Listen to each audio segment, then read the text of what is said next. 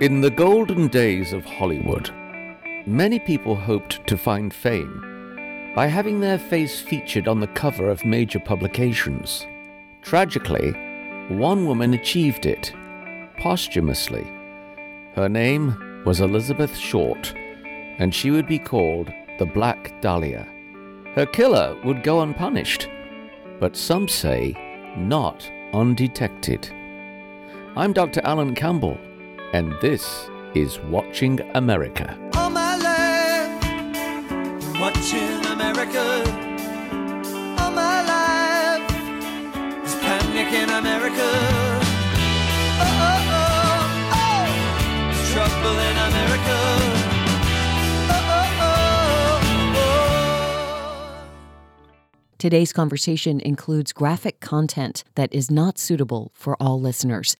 From WHRV Norfolk, this is Watching America. Hooray for Hollywood! That's gooey valley, hooly Hollywood, where any office boy or young mechanic can be a panic with just a good-looking pan. And any shop girl can be a top girl if she pleases the tired businessman. Hooray for Hollywood! You may be homely in your neighborhood. Yes, we have heard people sing Hooray for Hollywood, but perhaps there should also be a chorus of hooray for persevering detectives. You may be Donald Duck. Hooray for Hollywood! Hooray for Hollywood! It is my distinct pleasure to welcome to Watching America Steve Hodel. Steve Hodel is the author of numerous books, including The Black Dahlia, Avenger in 2003, his initial publication. Then he followed that in 2009 with Most Evil, and then The Black Dahlia 2 in 2012. Then Most Evil 2 in 2015. His latest book is In the Mesquite, 2019 publication, which is an examination of his pursuit of solving the 1938 West Texas kidnap torture circumstance. In short, the murders of Hazel and Nancy Frome. But before we get there, I want to get to the beginning. I want to talk about, well, a little boy born to George and Dorothy Hodel named Steve. What are some of your earliest recollections in a home that would eventually become, in its own right, rather infamous? Yes. Well, let's see. To begin with, I was born at Queen of Angels in Los Angeles, about 2 miles from that famous Soden home that Dad would buy. I was basically lived there with my parents from age 0 to 9 when Dad fled the country in 1950. So born in 41, and I was there till 50. And very positive memories of, to me it was this very unusual Mayan temple, of course. It was like a Hollywood set, if you would. And my mother was this very beautiful screenwriter, sort of an actress. As a young girl, she did some acting. And Dad was this powerful medical doctor, handsome, lots of parties, cocktail parties, and this very unusual home to be living in. It was fantasy for me. It was just magic time. Lots of positive memories of people laughing and drinking in cocktail parties. And my 2 brothers, there were 3 sons. So I had an older brother, Michael, and a younger brother, Kelvin. And the 3 of us would hang out in the courtyard and watch the people. And it was just a great time until suddenly in 1949, the lights went out and Dad was gone, and we were suddenly out and about and off on our own new adventure with Mom. And Dad went to the Philippines, is that correct? He did. Well, initially, Dad went to Hawaii, which was still a territory back then. Mm. And he was there a couple of years. He got his degree in psychiatry. He was working at the prison system there, counseling the criminally insane for a year or so. And then he would meet and marry a young Filipino woman, Hortensia, came from a very wealthy, connected family in Manila.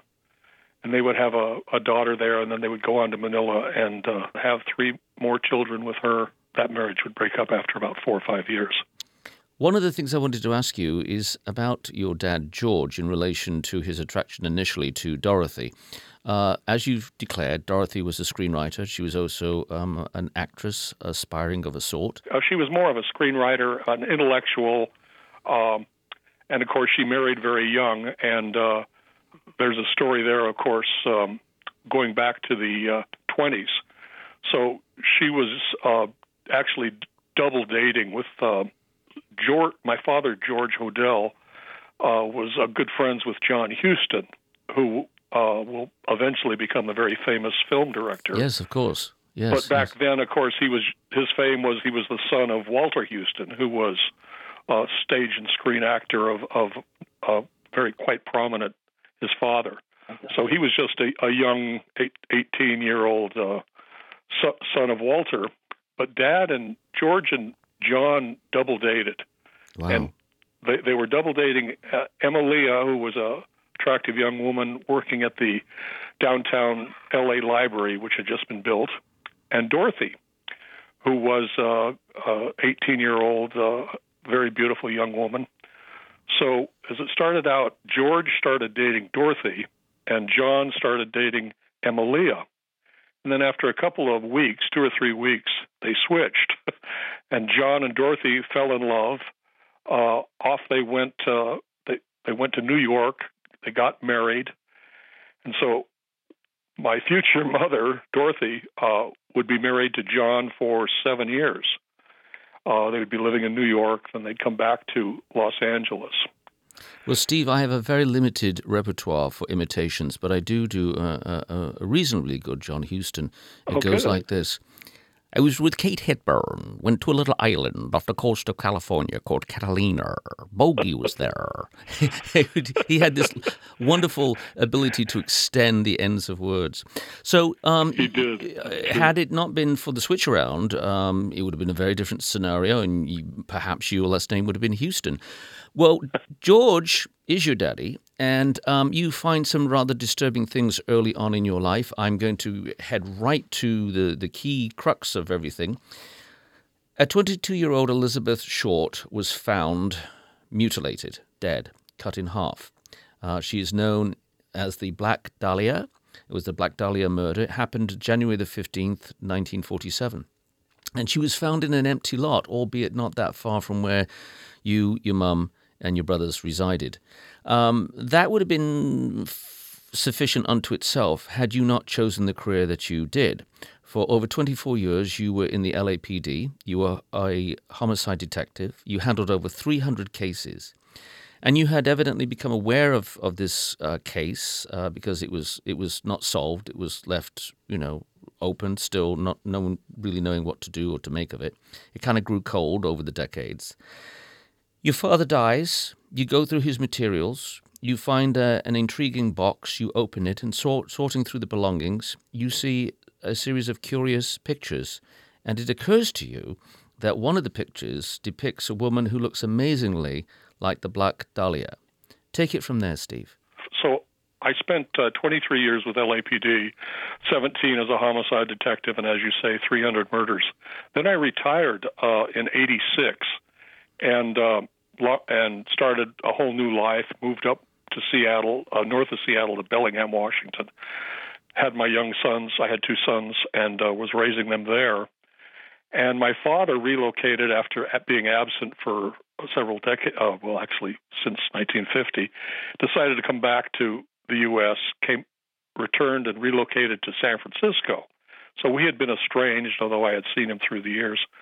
And we hooked back up and became very close. So in that last decade of his life, I got to see him on a regular basis and stuff.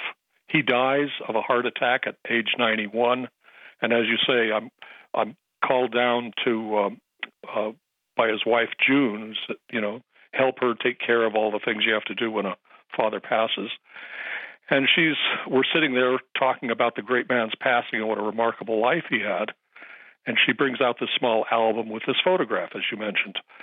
And I'm going through the album, and it's got photos of my mother and Us Boys, taken by Man Ray, who was a famous surrealist artist and friend of the family. He was actually our family photographer.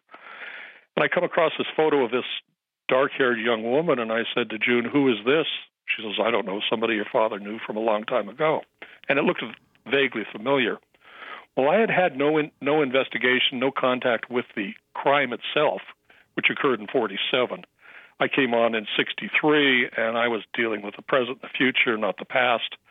I'd heard about it as a famous unsolved, it was probably the most famous unsolved LAPD had, and I went through the academy. I saw photographs of it they mentioned, but that was it. I didn't even know her name. So anyway, I look at this, and for some reason, Black Dahlia comes to mind. And to this day, I can't exactly explain it, although it may have been, there was a movie made in the mid-'70s with Ephraim Zimbalist Jr. and Lucy Arnaz about the Black Dahlia. So it was a spitting image, so it might have been that. But anyway, it just came and went. Fast forward, a day later, I'm talking to my half-sister on the telephone. She's in Hawaii, and we're talking about our same father, talking about his passing and what a remarkable life. And she comes out and she says, "Well, he was a suspect in the Black Dahlia murder." And I'm saying, "What are you talking about, Tamar?" I said, "Where in the hell is this coming from?" Well, half-sister, but I'd had maybe a half hour of communications in 50 years with her, and we had never had any real contact. So I said, "Well, that's ridiculous." I said, she says, "Well, he was a suspect. He didn't do it." But I said, "Where is this coming from?" She says, "Well, the LAPD detectives told me this during the trial. And there was a trial. Dad was arrested back in 1949 for incest, where he was actually tried and found not guilty. He got Jerry Geisler, who was like the Johnny Cochran of that day. Incest with whom, may I ask? His daughter or? Yes, with Tamar. With my half-sister. Yeah, she was 7 years older than I, and she was living with us at this Franklin Soden house, this Mayan temple. And in her attitude, did she absolve him from this crime, or did she believe he did it? Oh, there was no question about. There were 3 adults present during the actual sex act, so it was a slam dunk case. But you got to understand, L.A. back then was a real life L.A. Confidential. A lot of corruption, a lot of payoffs, and we would later find out. Actually, once I would get into the secret files, we would actually discover there was actually a payoff of $15,000. Were you aware of any aberrant, peculiar behavior of your dad at that point? No, I wasn't. I was at that point. I was 8 years old. I see. And so oblivious I just to saw it. him as a larger than life, a large and in charge, handsome. I was very proud of him. Erudite, clever man. Exactly. Yeah. And so after Tamar told me this, I said, "Well, this is ridiculous." I said, I knew he was good for the incest because he had an obsession with sex, which I would, later discover in my adulthood, and I always believed Tamar. But murder, a cold-blooded killing, kidnap, torture, murder, no way. So I said, I'll be able to exonerate him in 10 seconds. And that's what I started out to do. I started looking into the case. I didn't even know the victim's name. At that time, I was divorced. We're talking about 1999 now. So long retired, 13 years retired from LAPD. And I started looking into the case. My girlfriend was in L.A. She was sending me up newspapers from that time period.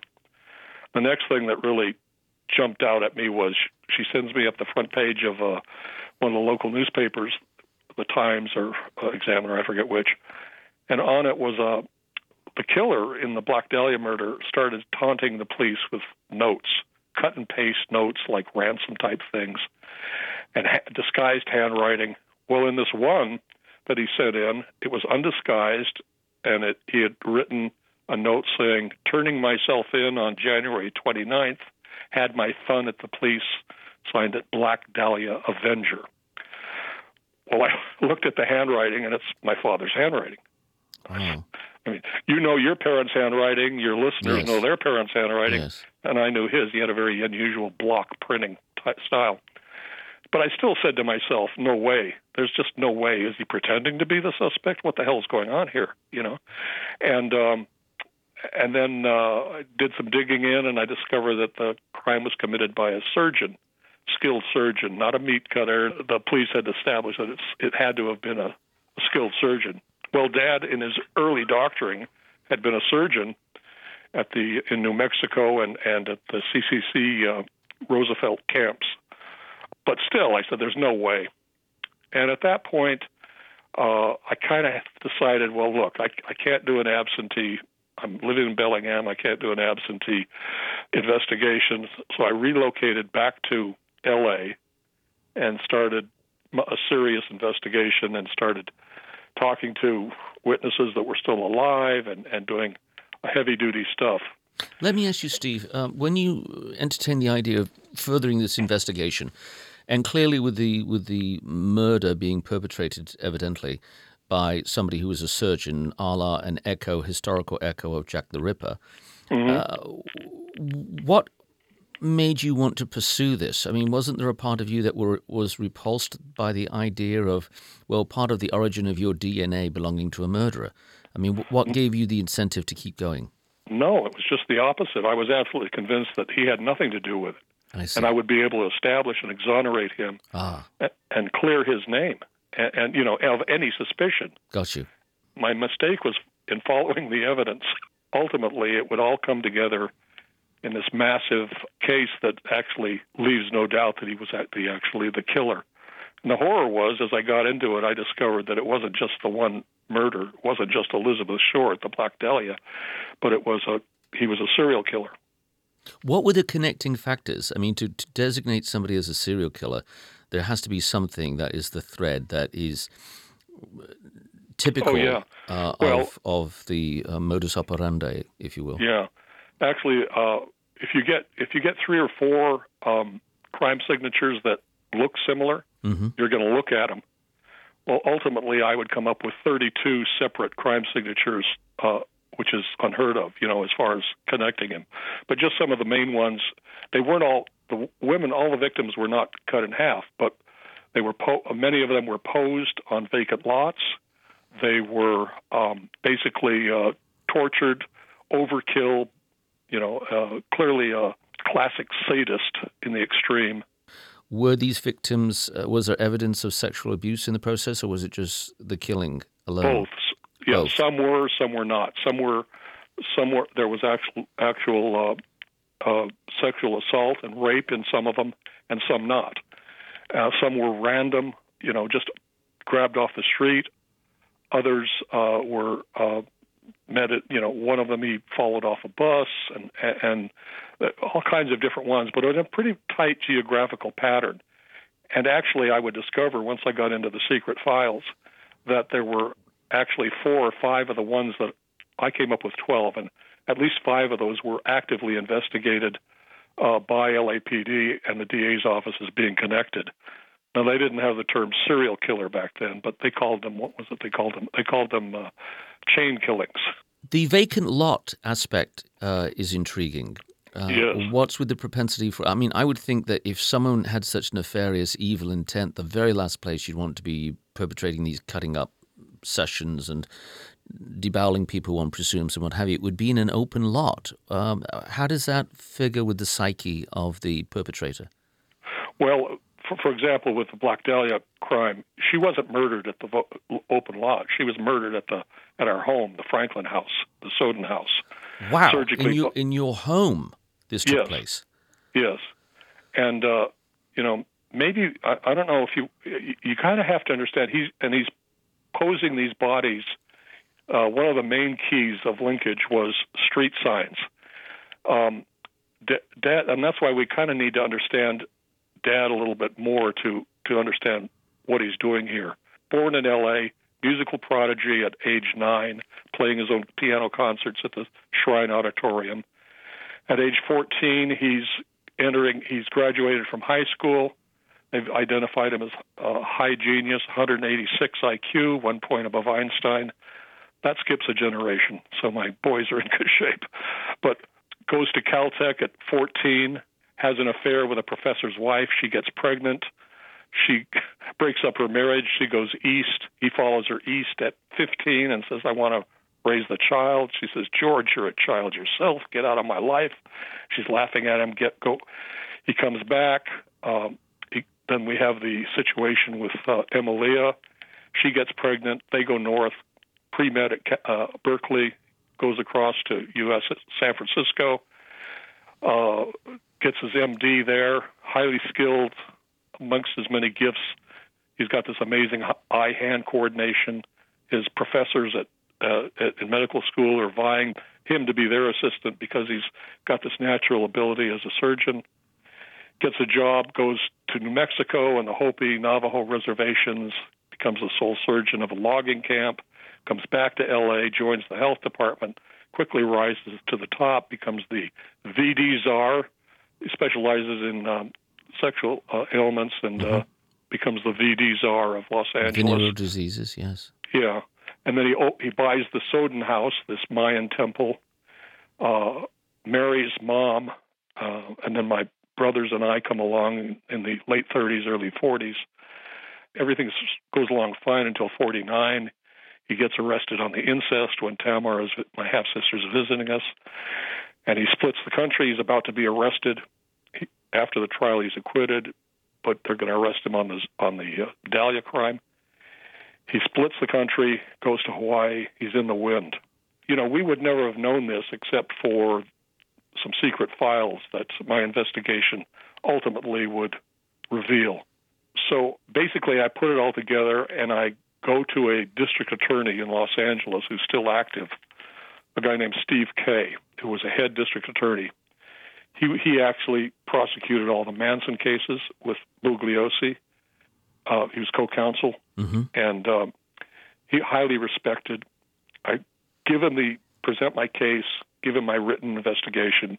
He reviews it for 6 months and comes back and says, well, he says, this is, basically my review. I would file against George Hodel on the Dahlia case, Elizabeth Short, and the second murder, which was known as the Jean French, that happened 3 weeks after. Nude body posed on a lot, and he took lipstick and wrote on her body an obscenity, F-U, and signed it BD for Black Dahlia. So he said, I'd file on those two, and I'd win it in a jury trial. He says, the other cases are very interesting. You're probably right, but not quite enough to cross the threshold for filing. Let me just remind everyone listening that this is Watching America. I'm your host, Dr. Alan Campbell, and we are speaking with Steve Hodel, who discovered that his father indeed was a monster, believed to be the perpetrator of the murder of the Black Dahlia. In 1947, January the 15th thereof, a body was found of a female, mutilated, cut apart, torn apart, of a 22-year-old woman, aspiring actress by the name of Elizabeth Short. Now, Steve Hodel, for 24 years, worked for the LAPD department. He became one of the best homicide detectives, handling over 300 cases, and moreover, retired and then became a private investigator. And in the process, hit upon a bizarre and disturbing discovery amongst his deceased father's possessions, a picture of a woman looking amazingly like the Black Dahlia. And this ensued with him getting back to Los Angeles to investigate the circumstances and concluding, as did the assistant district attorney, as we've just heard, that this indeed was the connection. His father was the murderer and perpetrator of not only the death of Elizabeth Short, the Black Dahlia, but also of many other women. And now, Sir Steve, we will continue from where we've just spoken. Okay. So basically, with that, I said, okay, I'll go ahead and write it up as a book, as a true crime story, and reveal it. And I did. And just before the publication, I went to a top L.A. columnist, a newspaper guy for the L.A. Times, named Steve Lopez. And he jumped into it and went to LAPD and said, hey, there's this guy, Hodel. He says his father's the Black Dahlia killer, yada, yada, yada. And the LAPD basically says, go away. We don't talk about unsolved cases. So he goes to the actual DA, Stephen Cooley, and says, hey, Hodel, Black Dahlia, blah, blah, blah. And the DA says, well, I'm not spending a dime of taxpayers' money on a 60-year-old case. But he says, there's a a file in the vault on the Black Dahlia. Would you like to see that? And Lopez says, yeah. Sure. They go down. He unlocks the vault. He gives him this box. He goes upstairs, sits down, opens it up, and out falls a picture of Dr. George Hill Hodel. He goes, whoa, he was a suspect. He gets into it, and there's, 800 pages of investigation. And he writes a couple of articles, short articles in his column. Says, well, Hodel was a suspect, blah, blah, blah, and there are these transcripts. So I get permission from Cooley to go down and look at them and copy the material, which I do.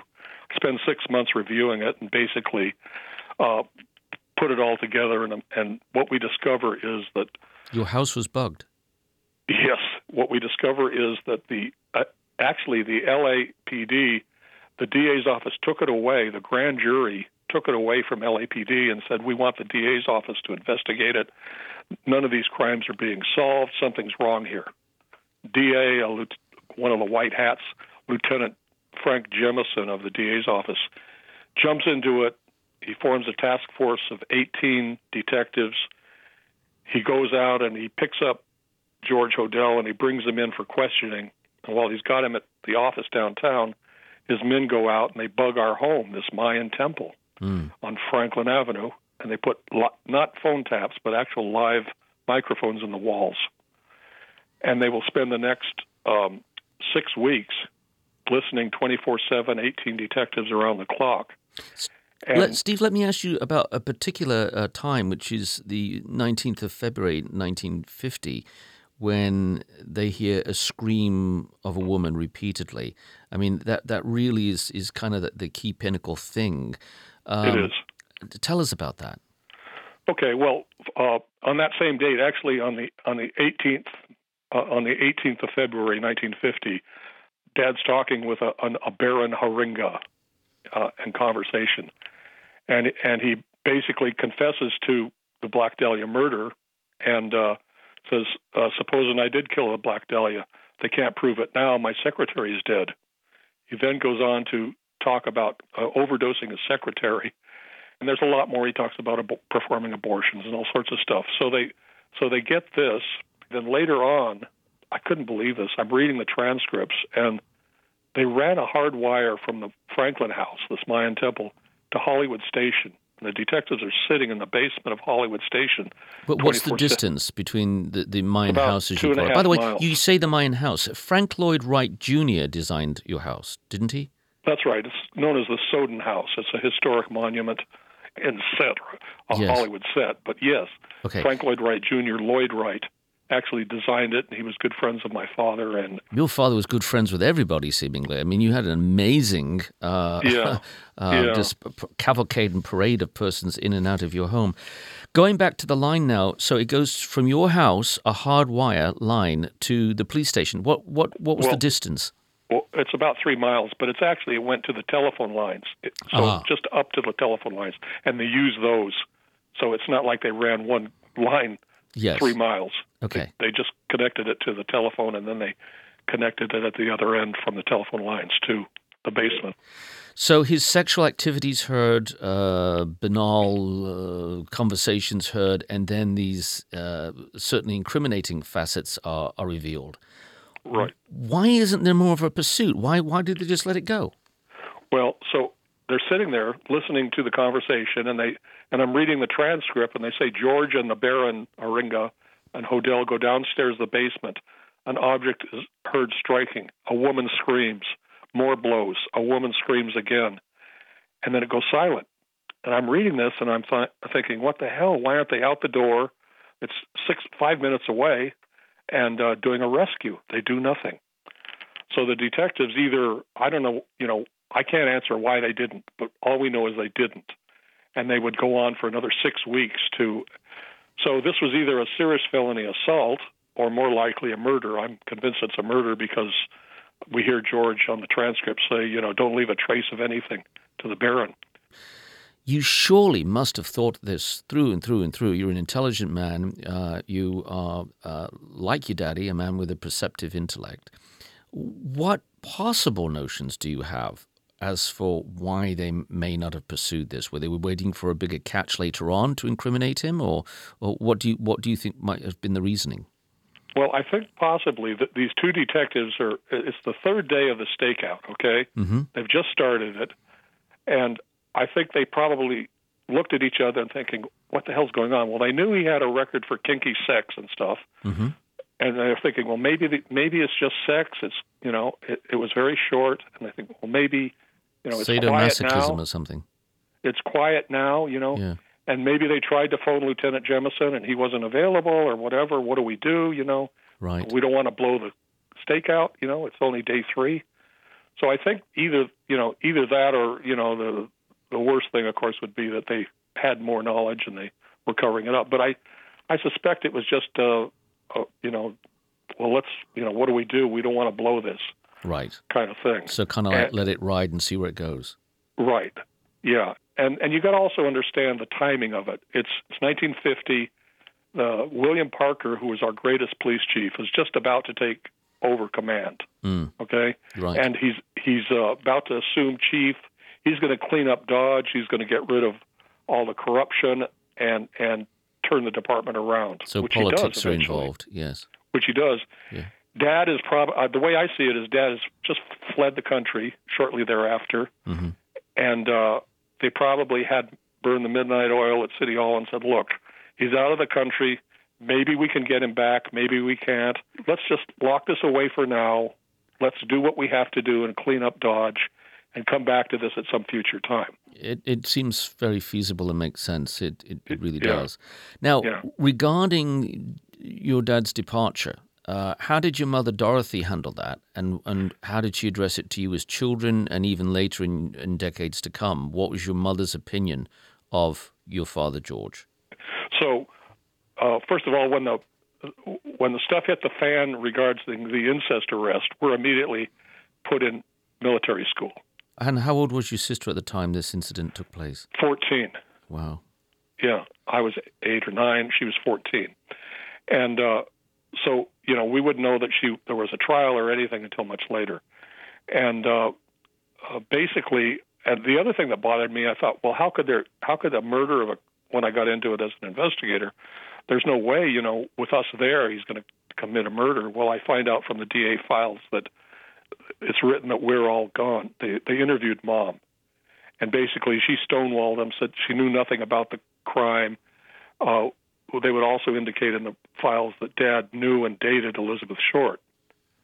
So there's a big question. A lot of people say, well, okay, a photograph. So this is amazing now. So it's there was evidence that your dad also had somewhat of a relationship with Elizabeth Short, the Black Dahlia.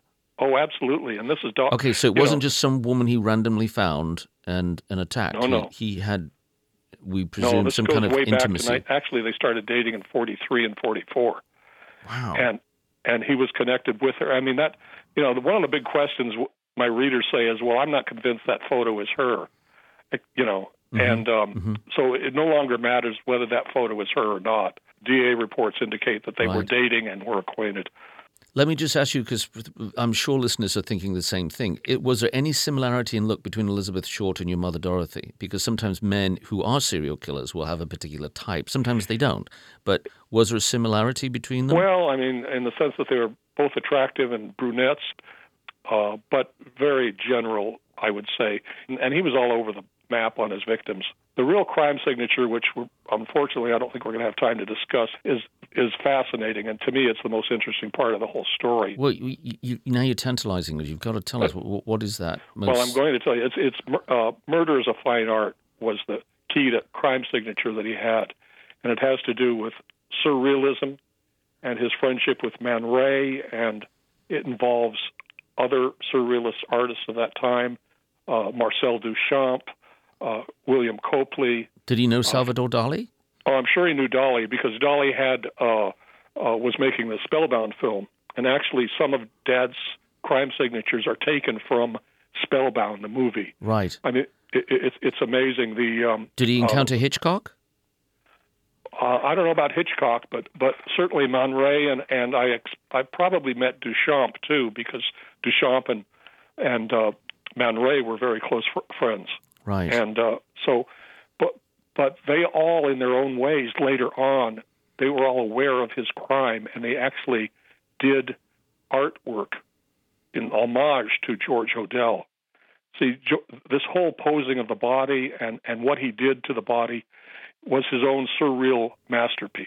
Was it appreciative homage for what your dad had done, or was it macabre fascination?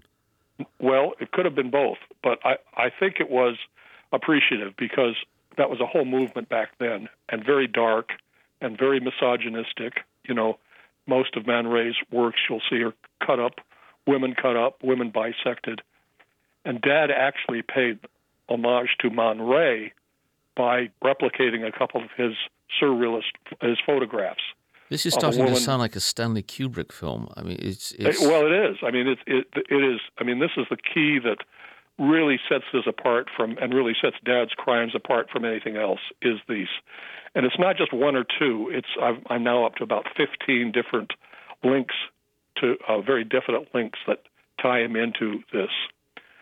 And there's a whole other aspect where he's posing the bodies near street signs as a taunting clue. You described murder as being a fine art. What do you mean by that? Well, basically, Dad was into Poe as a young man. He was really over the edge in a lot of stuff. His heroes were Poe and Thomas de Quincey, Baudelaire, and all of the poets and the writers of that time, before his time too. And basically, de Quincey wrote a essay called "Murder is a Fine Art," and it was published in your English paper, Blackwoods, is it, magazine? Mm-hmm. Way back at the turn of the century.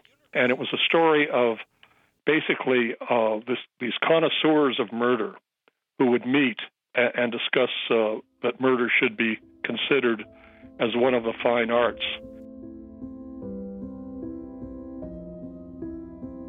This is Watching America on WHRV. We'll be right back. Today's conversation includes graphic content that is not suitable for all listeners.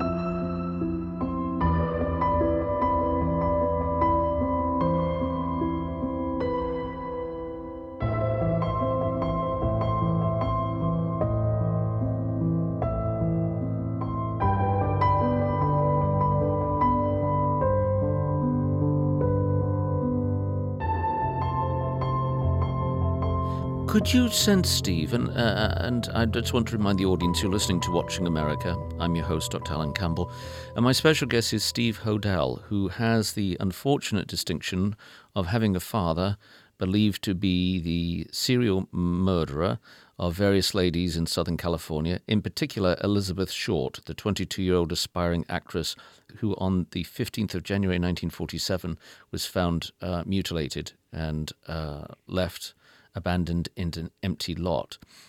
I'm going to ask an unusual question, Steve, and we have a very sophisticated audience, and you are a sophisticated gentleman, so I'm sure you're going to understand how I mean this, not in a menacing or accusatory way.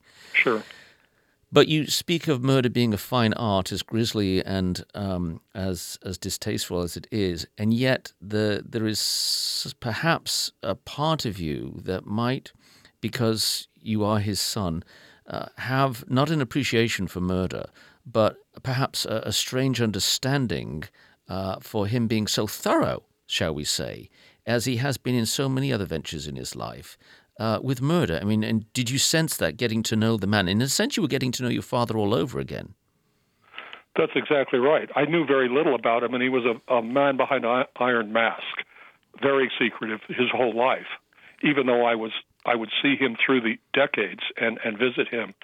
But it was always, there was a distance. He wasn't your typical warm, fuzzy father. No, evidently not. But he was cold and remote. But in the last decade, when he returned, we became, he wasn't capable of, what I would call a father-son love, but he was capable of, at least he was, he had warmed up a bit, and we became, in my view, kind of quite close, and I had respect for him, tremendous respect for his abilities.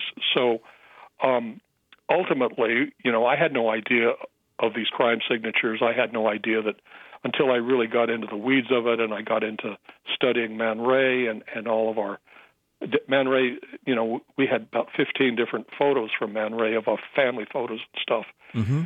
And then I started looking at Man Ray and his artwork, and then I started realizing what Dad had done. The posing of the Black Dahlia's body cut in half was in imitation of a famous photograph by Man Ray called the Minotaur, which is, the Minotaur was locked on the island of Crete, was half beast, half bull, and devoured maidens. They fed it maidens. Then there was do you suppose there was this kind of peculiar homage going on between Man Ray and your father back and forth? I mean, do you think both parties were conscious of it? Oh, absolutely. There's no question about it. And there's a Man Ray and Copley, William Copley, who was another surrealist artist from that time period, during their Hollywood years, were regular visitors to what I call the Franklin House, this Mayan temple, Lloyd Wright's home, and they were regular visitors. And Elizabeth Short actually posed for Man Ray, one of Man Ray's paintings in '43. It's called Les Equivoques. And wow. Yeah. And, it's a very small world, these it's a very persons. small world, but yeah. I think either George introduced her to him or Man Ray introduced her to him, to George. I don't know which way it was. What was amazing was on this drawing, there's a geometrical figure instead of a face. Well, Dad, in his torture and murder of Elizabeth Short, carves this same geometrical figure on her right hip. So again, that's not only is it the Minotaur, but he carves this very unique geometrical on her right hip, again in homage to Man Ray. And after the fact, of course, I'm not saying that all of these surrealists were involved in the actual crime. I don't think they were. But certainly they were aware immediately afterwards. Marcel Duchamp, one of his most famous works is Etant Donné, which is a woman's body posed in a lot, a nude body posed in a lot with her arms up and stuff, which has been on display for decades at the Philadelphia Museum of Art. And then there's others. Copley did one that's called It's Midnight, Dr. Blank, and it's a woman, and it's a surgeon, a man standing there, and a surgeon, clearly a surgeon with his surgeon tools, and there's a nude body below him, and he's about to bisect the body. So that was Copley's homage to George, and then Fred Sexton, another friend of his, did another one. So, it all comes together in this incredible, as I say, murder's a fine art, crime signature. I want to ask you, Steve, and for those of us just being joined to the program right now, you're listening to Watching America, and I'm speaking to Steve Hodel, who is the author of many books, the first of which was Black Dahlia Avenger in 2003. And his most recent book, incidentally, is called In the Mesquite, 2019, which we'll talk about in a moment, solving the 1938 West Texas kidnap torture case, and that is the murders of Hazel and Nancy Frome. But getting back to the Black Dahlia and your father being the perpetrator believed to be of these heinous crimes, murders, I want to ask you about the discovery of evil being so close to you. You see, I'm always conscious of the fact that people sometimes have a macabre fascination with murder and death and all sorts of mayhem because they can afford to have it, and it hasn't actually touched them. I've actually known somebody who's been murdered, and when it gets closer, it's less fascinating because it then appears to be a reality. Having been close to him, Steve, and you discovered these things with great certitude, without doubt, Did you cry? Did you feel duped? Did you feel anger? How did you handle it emotionally? Alan, I've been through every possible emotion you can think of. And ultimately, I came to came to see him as a real life Jekyll and Hyde, and I always thought that was an interesting, novel, but no real truth to it. Well, he proved me wrong. And the truth is, I love the Dr. Jekyll, the good part of him that was brilliant and could have done anything, could have cured cancer, could have, had. And I grew to hate the Mr. Hyde, that monster within him, and which was the stronger creature. And to this day, I've been through every possible emotion you can think of, and now I'm left with a terrible sadness, and I tried to look at a lot of the triggers that caused him, and I've looked at a lot of them, and I you kind of have to understand his background. His mother and father were Russian Jews. They went to Paris, and she became a dentist in 1901 Paris, unheard of at that time. And they came through Ellis Island, came out to L.A., very controlling mother. He was this young genius, and he'd go to his mother and say, and this is a story from my mother, he'd go to his mother and say, "Mom, can I go out and play baseball with the boys?" And, his mother would say, "No, Georgie, you're a pianist, not a baseball player. You'll hurt your hands." Yes. Very controlling. Right. I think he was probably the victim of incest, either with her or some other family member. And he was rejected because he was so smart and advanced. He 2 or 3 grades ahead of everybody else. In some of his letters that he's writing in, he mentions getting revenge for the high school girl that rejected him. So I'm sure there was a lot of peer rejection on his part. And rage, perhaps. Rage and congenital insanity. I mean, there's a whole bunch of things come together. Looking at Steve Hodel today, it is not surprising that you would have a literary career writing about murders, which you've done. So you've written multiple books, your latest being, of course, In the Mesquite, 2019, and Solving the 1938 West Texas Kidnap case. What was the fascination with writing the latest book, very, very quickly? Well, basically, all of these books are really just one book. It's an ongoing investigation and continuation of his crimes, from 1940. Whoa, so are you saying your father was involved in the West Texas kidnap case? Yes, he was the killer. I hate to ruin the story, but that's okay. When he was doing his doctoring in New Mexico and Arizona, this is a crime he committed there during that time period. This occurred in 1938. He did crimes in other places. He did crimes in Chicago. He did crimes in Manila. So all of these books are all his crimes. Wow. Steve, you have said that, obviously you're grief-stricken by all of this and extremely sad by these events. Somebody with a lack of grace and kindness might say, and I'm only voicing this so you can respond, might be inclined to say, well, okay, this is all well and good, but this man is profiting from the deaths of all these people and recounting them, and in a sense, the Black Dahlia Elizabeth Short is being exploited yet again by you writing of these accounts. What is your rebuttal to that? How do you set the record straight? This has never been about money for me. And number one, you got to have about 15 bestsellers to make any real money. That's true. Believe me, I'm still in the hole on these, even though they've become a New York Times bestseller and stuff. Sure. It's not about money. It's about what it's all been about for me is I'm wired to search for the truth, and that's the truth of it. And I'm just I want. It's an important story. It's the real history of Los Angeles, of Hollywood. All of these crimes, and it's all about getting to the truth of it and giving some, recompense to the victims. Sure. A lot of detectives will say it's BS, and it's not. It's a very real part of the knowing who did it is very important and is a great aid to comforting the extended family members. Steve, a very difficult question, and perhaps the most arduous and challenging for you at the end here. Mm-hmm. What positive thing can we take away from these very dark occurrences that have transpired? Positive for society, positive for you, positive for your beloved deceased mother, your family. Is there any light at all that can be gleaned from these circumstances? Well, I think that the light comes from knowing the truth of it, and I think that knowing the truth as opposed to the falsities that have been. I mean, there's so many myths about Elizabeth Short.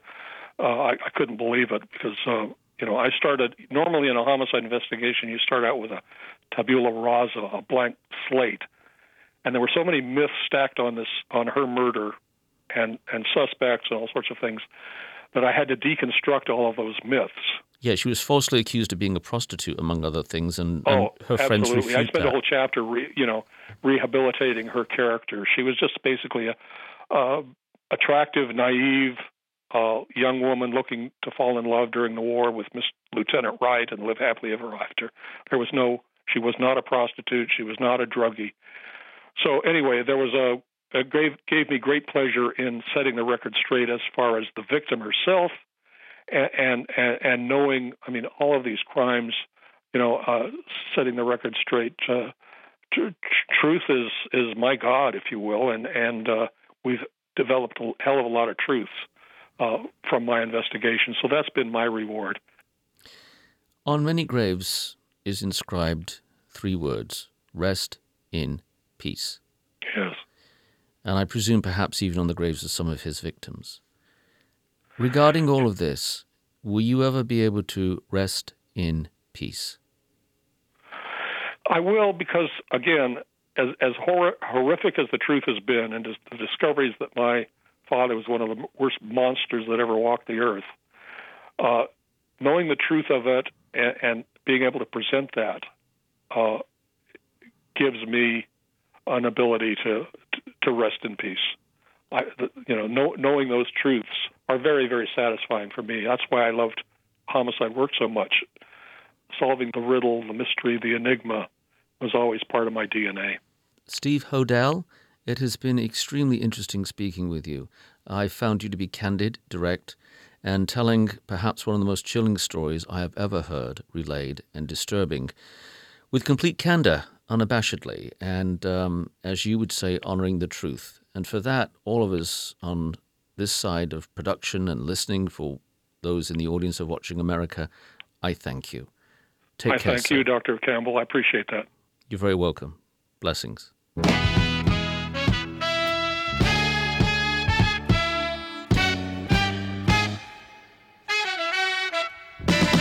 You've been listening to Watching America.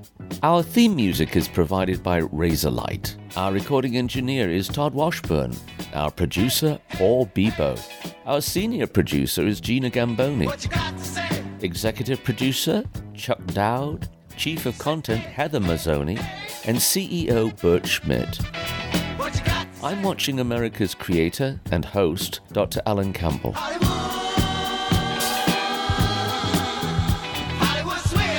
Until next time, take care and blessings.